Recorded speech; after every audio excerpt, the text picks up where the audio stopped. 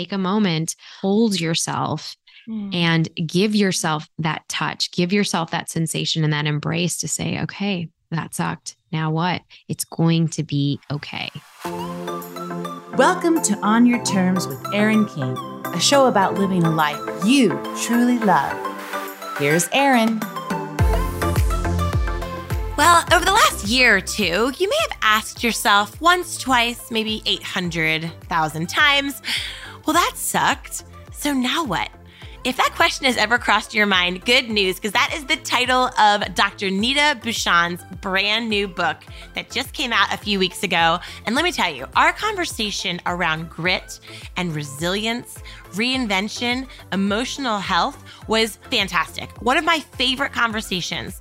Dr. Nita Bhushan, she's actually a former cosmetic dentist turned best-selling author, international speaker, and she's the host of the Brave Table podcast and also the co-founder of the Global Grit Institute. Her story is unbelievable because she left her multi-million-dollar dentistry practice to pursue a quest for self-discovery. She spent 15 years across 45 countries researching and immersing herself into the field of human behavior dynamics. She studied philosophy, modern psychology, and really it helped her to move through some of the most traumatic life experiences, the most extreme adversaries you could ever imagine that she went through from age 10 to 19, which you'll hear in the conversation. If you're looking to figure out how you can grab your own emotional leadership, your own grit, and really figure out how you can feel more resilient and more emotionally healthy in today's crazy times, this conversation is for you. Have a listen. I think as much as we try to release this inner good girl, younger child, craving the gold star, the hug, the good job you, I mean, I don't know how you grew up, but in my house, achievement equaled affection. And it was very much a certain plan. And I have been the black sheep in my family my entire life. And I just would try to, starting these companies and writing my stuff and doing my craft. And I always seek this acceptance. And the most powerful thing I ever did was not 100%, but I would say I'm 95% have released craving that good job you from my family. It's still 5% there. I haven't totally gotten rid of it, but it was one of the most empowering things I ever did was to realize like, they're never going to understand. They're not going to get it because they don't know it. And that's okay. Are you doing it for them or are you doing it for you? And so it's funny because I heard that story and 95% of me was like, well, I mean, that's, she'll see it for her. Then there's 5% of me that is like, gosh, that would be really cool to have a moment where you could see all their faces and just see them get it. Just for a minute to understand. So I'm so happy that you're going to have that experience in New York tomorrow. It's fantastic. Oh my gosh. It is kind of like that full circle moment. I mean, of course we joke around it and I've created a couple of different, coaching companies now that like help people release some expectations and the validation seeking that we all wanted from our families who were probably just doing the best that they could because, the training that they got or the love and affection that they got was pretty similar and getting validated about right answers and validated about performance and all of those things. But yeah, it's definitely been a through line in my work to actually even have, this new book as a mantra. Well, that sucked. Now what? How to embrace the joy in chaos and find magic in the mess. Because some of the root sayings in the book, we're not going to be able to please everyone, and to give ourselves permission to suck, to give ourselves permission to, not be the golden child, to move away from the status quo, to move away and actually take that left turn and be okay with that left turn. And there's a lot of these anecdotes that I have in the book from stories of my own clients and even some of the stories in my childhood growing up around having this being a constant battle. And, in the beginning, when you're wanting to make a pivot, when you're wanting to make a shift and change in your life, and that, well, it's not definitely what, mom or dad would ever want, or they have this dream and this vision of you, it's something that we have to reconcile first. And many times it's like it's starting out with forgiving ourselves in the process. It's so good because reconciling it for ourselves first, I almost felt like in my journey, I don't know how yours unfolded, and I can't wait to hear that entire backstory because I read it. Your story is incredible. I cannot wait for our listeners to hear the whole thing. Kind of talking about that, I felt like the minute that I allowed myself to do what you just described, the minute that I released this deep-seated biological craving for not only acceptance, but accolades, but high five, not only this is okay, but this is exceptional. Once I released that and I began to sort of step into, they're not going to understand my journey, but my journey's not for them, it's for me. I don't know what happened with your family, but my family almost felt like a shift where they were like, oh, she thinks it's amazing. She is good. She is whole and complete. And they almost fell in line a little bit where they kind of followed my lead when they felt the energy of seeking that authorization, that permission, remove itself from the dynamic. I'm not sure if that happened in your journey at all. Oh my gosh. Oh, absolutely. Every step of the way. And I think that, to your point and what I talk about in the first part of the book, it's called, the magical moment of suck, right? And the book is, dropped into 3 parts, but the first part of any major sucky moment and usually it's, okay, breaking free from kind of the confines or the conventionality that maybe something didn't go our way. Maybe we failed that test. Maybe we failed that exam. Maybe we started that business and it bombed, or we started a few businesses and it bombed, or we got married and then got divorced, or we had, a big breakup with a friend who we trusted and then there was betrayal. So there is that magical moment that sucked. And I think the first few things that come up around it are, well, okay, are we going to ruminate in the suck and have that be part of our identity and our excuse as to why we stay in that situation, stay in that suck? Or are we going to be courageous, be brave, and maybe we'll have to stand up to our family members, tell them the truth that we don't really like the path that we're on, or that we're probably going to change and shift course. And, their dreams are never going to be actualized through us anyways. And for a moment, there will have to be a little bit of that break. Maybe, for some, there will be that falling out for a little bit. And I think that, for so many of even my students at Global Grid Institute or at Dharma Coaching Institute, there is usually that proverbial fall. Some shift happens, or we have a recognition or realization in ourselves. And then there are the tools. Either we stay in our situation or we actually gain the courage to share our truth and share our voice. Kind of like what I had to do, in my own journey. Yeah. I want to growing up in a very, So Erin, I grew up in a very traditional, conventional upbringing and family. My mom was from the Philippines. My dad was from India. And they wanted us to have all the trappings of success, right? They came here, the whole American dream. It was all of the things. I was the oldest of 2 younger brothers. And it was, there was definitely tiger parenting. So, bring home the straight A's. You can only be a doctor, dentist, lawyer, engineer. Well, things kind of took a shift and turn because from the age of 10 through 19, I would probably go through the most, horrific pain and loss for a teenager. I went through losing my mom to breast cancer at the age of 16, watching her go through that full battle for 6 years. And then immediately a year after, my mom transitioned and passed away, my brother, who was coming home we had a homecoming game, and he had asthma, but, he had his inhaler. It was not working that day. And he suffered from a major asthma attack and passed away that day. And it was on my youngest brother's 12th birthday. So oh my God. When we're talking about, trauma, and just like huge, world rocking upset of a sucky moment. Right. And if that wasn't enough, when you're trying to reel and really get through a really dark period of time, it threw my dad into a very deep depression.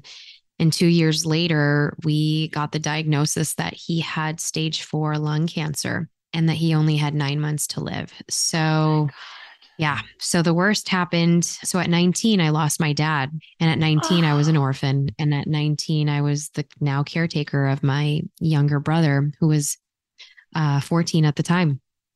And so yes, did I want to make my parents proud? Oh, yes. God. You know, did that change my trajectory and my mindset in the way that I chose success and how I chose to keep going and keep overworking and overachieving and overdoing because I wanted that validation? Oh, yeah. And so much so that, you know, it would spill over from my professional life into my personal life, in my relationships. Yeah. And that would be the hallmark of me now getting into my 20s in really not really processing a lot of the emotions and the emotional turbulence that I was actually going through, the grief, the pain, the loss, because I was in such survival mode.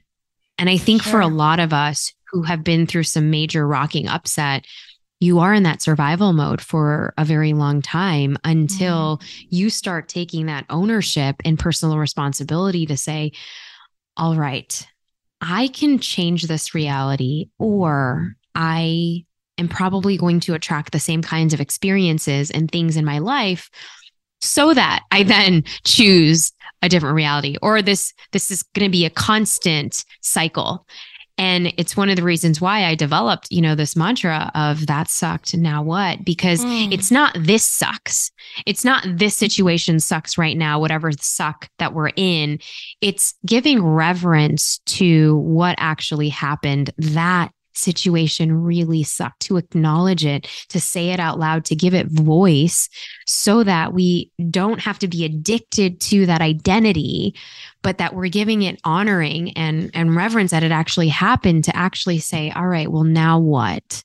Now, how am I going to heal? How am I going to pick up the pieces? How am I going to move forward from this? Wow. How did you, I mean, I read your story online, but hearing you tell it and seeing your face and your eyes and your energy, like it's a totally different, like secondary grief experience to hear that from you. And I'm so sorry that you had to walk through that at that age. And I can't even imagine how at that age you managed to go from this sucks again, this really fucking sucks again. Like, why is this happening? I mean, how did you even start to transition from this sucks to this sucked past tense? Like what was the beginning of that transition? Because so many people, just to your point, they freeze time in the present tense of that. And that becomes their lifelong identity on this planet. And so many people never evolve beyond that or iterate beyond that emotionally. How in the hell did you even start to do that? What was that journey like?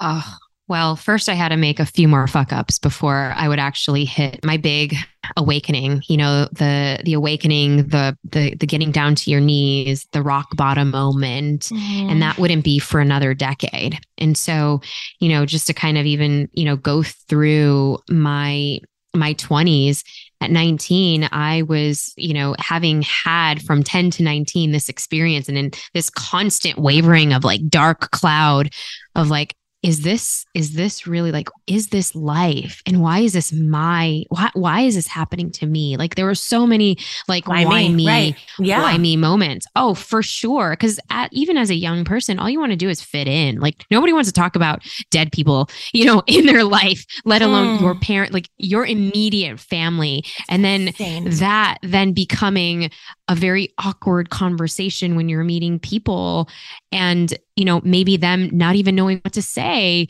and not even wanting to be friends with you because they just don't even know how to react. Right. And we're not given a lot of those tools. So I had to sit with a lot of uncomfortability, discomfort, and just feeling into, okay, is this person going to think I'm weird or broken because I've gone through this? And so, yeah, I definitely had toxic positivity was one of my main coping mechanisms, and holding on to relationships that did not serve me and were very toxic, were very unhealthy, because I was afraid of, like losing another person. So I would hang on to these love relationships.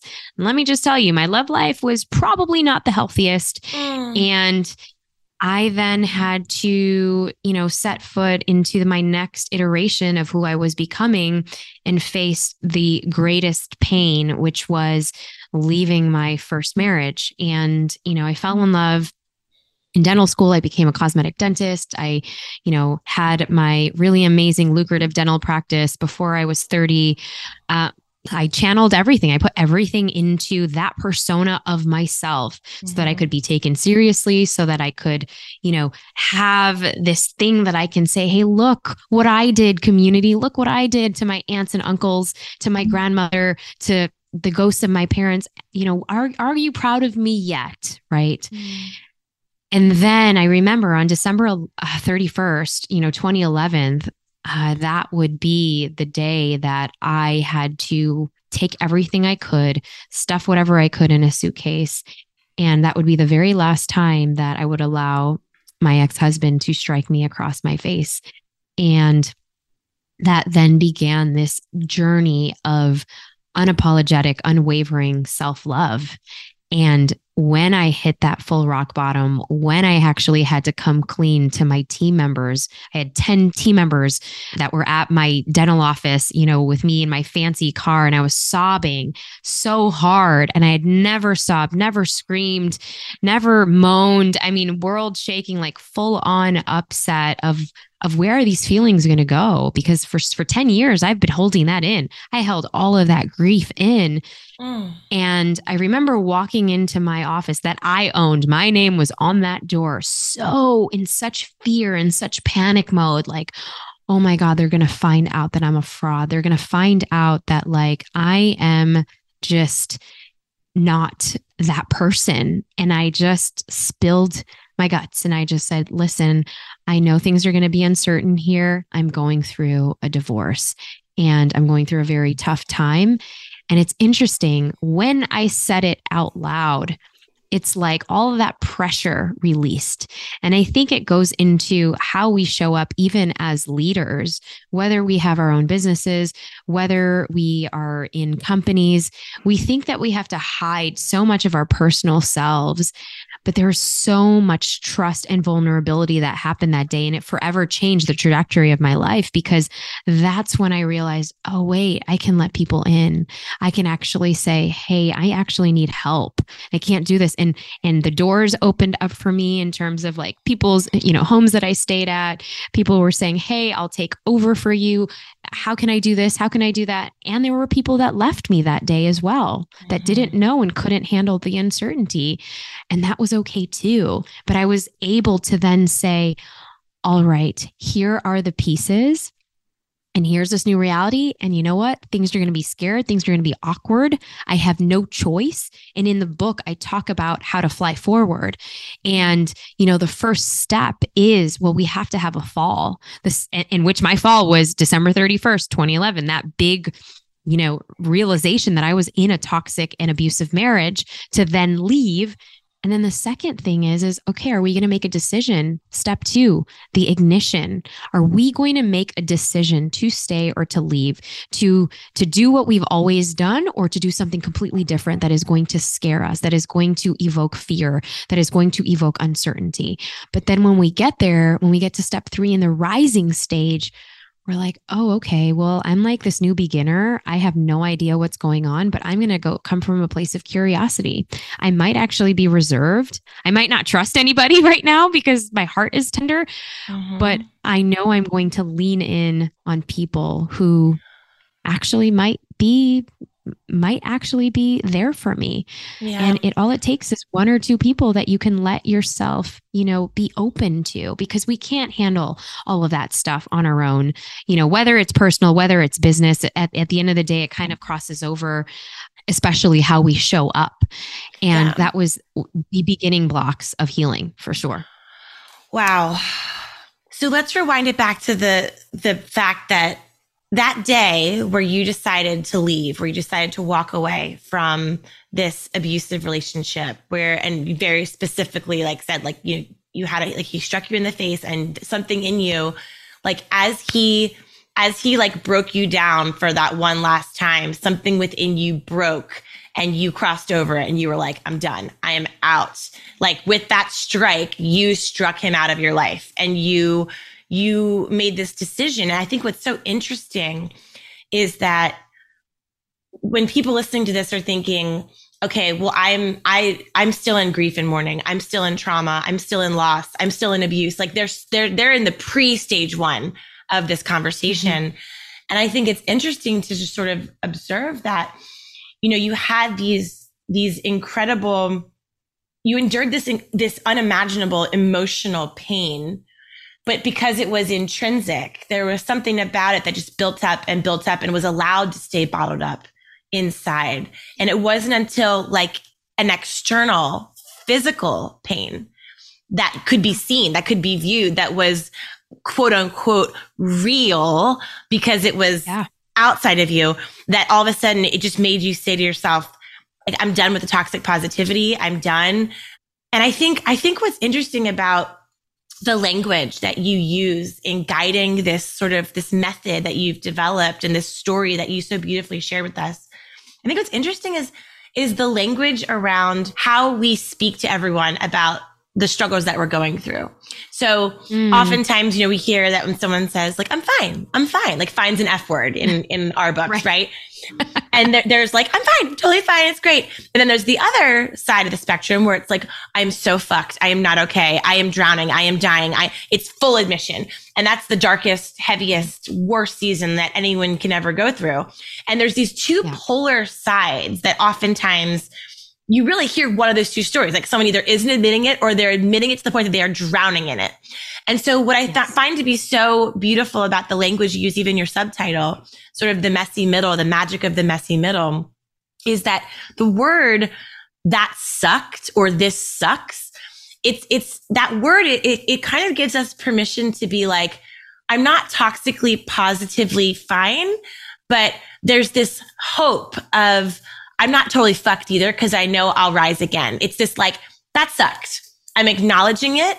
I'm not letting it drown me. I'm not ignoring it. It's kind of like an it is what it is acknowledgement of the suck. And that word too, like people kind of like, it's a light word too. Like, oh, that sucks, dude, or sucks for you. It's kind of like it has a lightness to it, but it's a truthiness to it as well. And so I just love the language that you use there to help us find a space where we can, I don't know that there's a language we use very often that's in the messy middle, as you say. And I just think it's a beautiful way for us to be able to frame it in our own minds. Well, Erin, you're honestly one of only a few people that have been able to recognize it and recognize it for what it's worth and recognize, there is levity in saying, well, that sucked. Because you could also say, oh my gosh, it happened to me again. Why me? Right. Mm-hmm. But there is this beauty in I wanted people to have that permission that we don't have to have it all figured out.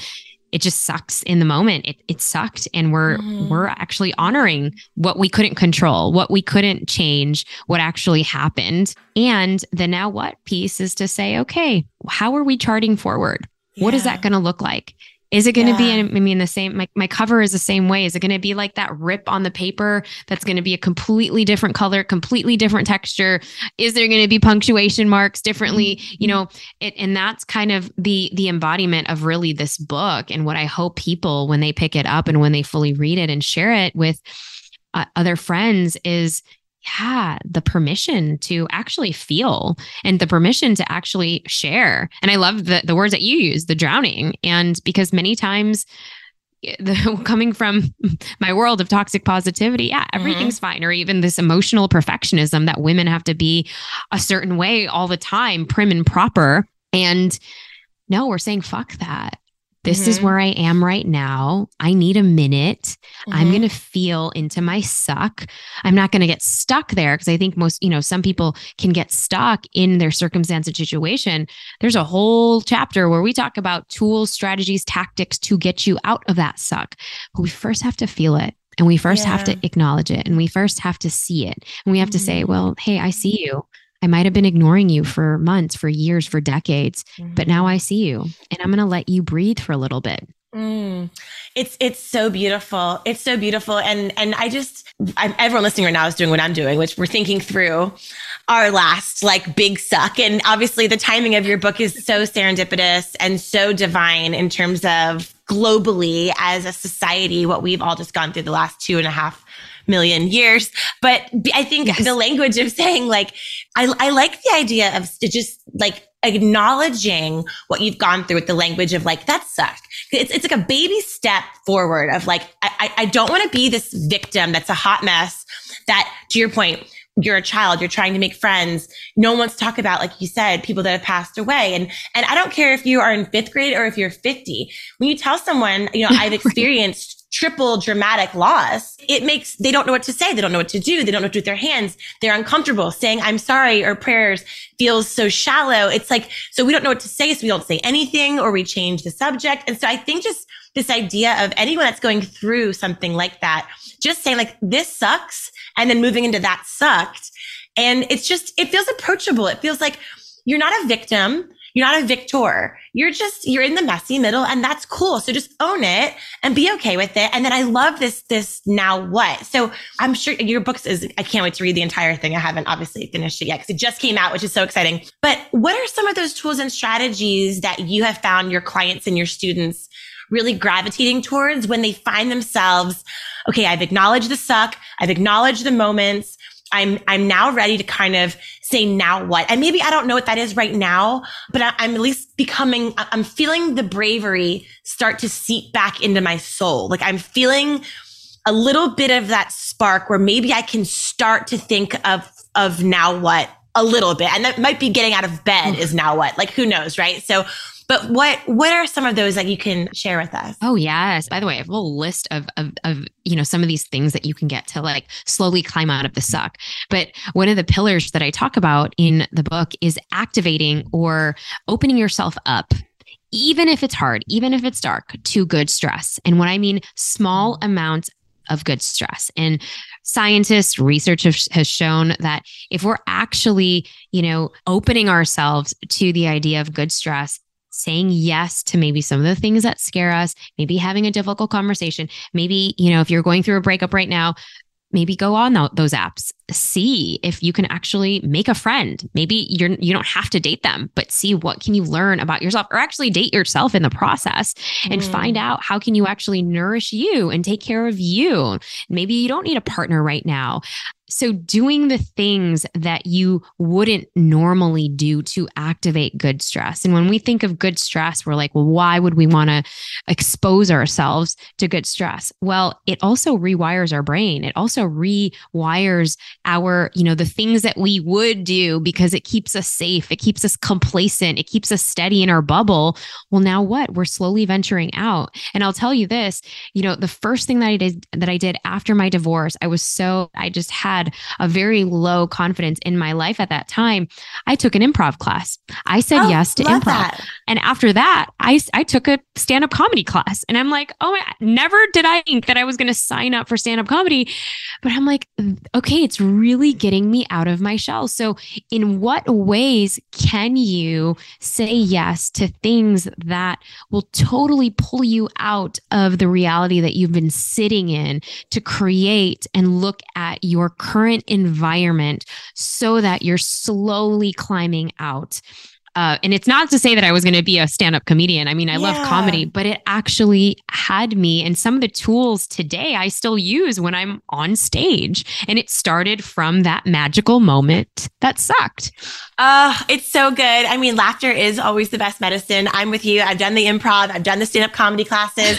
I am certainly not a stand-up comedian in any way, shape, or form. But what I love that you said about that is, typically when we hear grief, trauma, terrible heavy season, obviously, step one, everyone's saying, and it saved my life for sure. Are you talking to a good therapist? Have you committed to do the proper professional work? Okay, baseline, step one, full stop. Yep. And when we sit inside the experience, whether it is the journaling and the thinking and the replaying that awful moment, like a horror movie in our minds that we can't turn the channel, right? And in the therapist and the podcast, it's yes, we have to do all that work. And if we are just marinating in those moments constantly with no other space, like you said, to escape and get outside the moment and rediscover the new reality and find yourself laughing maniacally at something absurd, putting yourself in a position where it is just funny and stupid and light, just that lightness. I mean, talk about a beautiful, easy first step. And if it's not for you, that it's stand-up comedy or, improv, something else that just is just light and silly and fun that can just remind you about the littlest joy in life. I love that was your first tool. And then it wasn't just like, talk to a therapist, journal. It's like, duh, right? But I like that tip to me feels fresh because it's like, okay, go on. And I love that worked for you. Oh yeah. I mean, of course, there's so many different journaling prompts that like I take you through to get out of the sucky moments. And actually, when you do get the book, That Sucked Now What, it actually comes with a 44-page digital guide that takes you through all of the different ways where you can go through the introspection. You can go through, well, how do I actually deal with, these emotions? Am I actually judging these emotions? Am I suppressing them or squashing them down? And I've been such an avid journaler for so many years, but also, I mean, making fun of yourself, that's one of the core hallmarks of, building resiliency, to not take your circumstance so seriously. And that's why, again, the mantra works, to actually have as a mantra or as an anchor, that sucked. Now what? Because we're not getting stuck in the suck. We're actually acknowledging it, but then we're also saying, all right, well, what's that now what piece? Yeah. It's almost like a yes and. It's a yes and. It's the yes and. But it's so beautiful. So like when people hear your story and it's so incredible and you are so joyful and your energy is so, I could talk to you literally for 5 hours. I have to jump off this podcast in like 5 minutes because I have a 12 o'clock and I want to cancel it because I want to talk to you for like 3 more hours. But you're so joyful and vivacious. And I think that's probably a secret to your success, is that you have been through so much darkness. You genuinely convey joy and lightness, and not in the camera's on kind of way. It's in that way that you can't fake, and you can recognize it. You can feel it. I think that people that have been through really hard, dark times that are still walking through them right now, they see someone like you and it makes them feel like it's possible to be that girl to be that guy again, that they were before the suck, that they can rediscover that essence and re-meet a new version of that person. So what do you think is one of the keys when you find yourself not sliding backwards into it, but if you've had like those moments where even you are like, okay, I'm the motivational speaker, I'm the author, I'm the mom, I have all this content, this team, these followers, I'm going to New York to see this billboard, my family, like life is so great. And then you might have one moment where it's like a trigger or a song or a smell, and you can feel yourself start to sort of, you're like, even you, like, better, but we all do this work. And still there are moments where you find yourself, your brain is seeking that old road and because it feels familiar in a sad way. What do you do when you feel that sort of relapse moment coming on?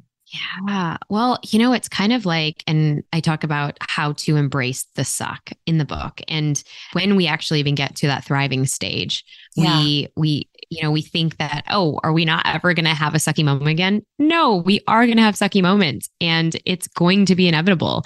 I just had one, yesterday. Our power went out where we are in Texas, and we're in the middle of a book launch, and I had to cancel 3 of our lives and podcasts because I'm like, all right, well, here we are. In that moment, I'm like, oh man, how are we going to get the word out? But then I was like, oh my gosh, I had to laugh.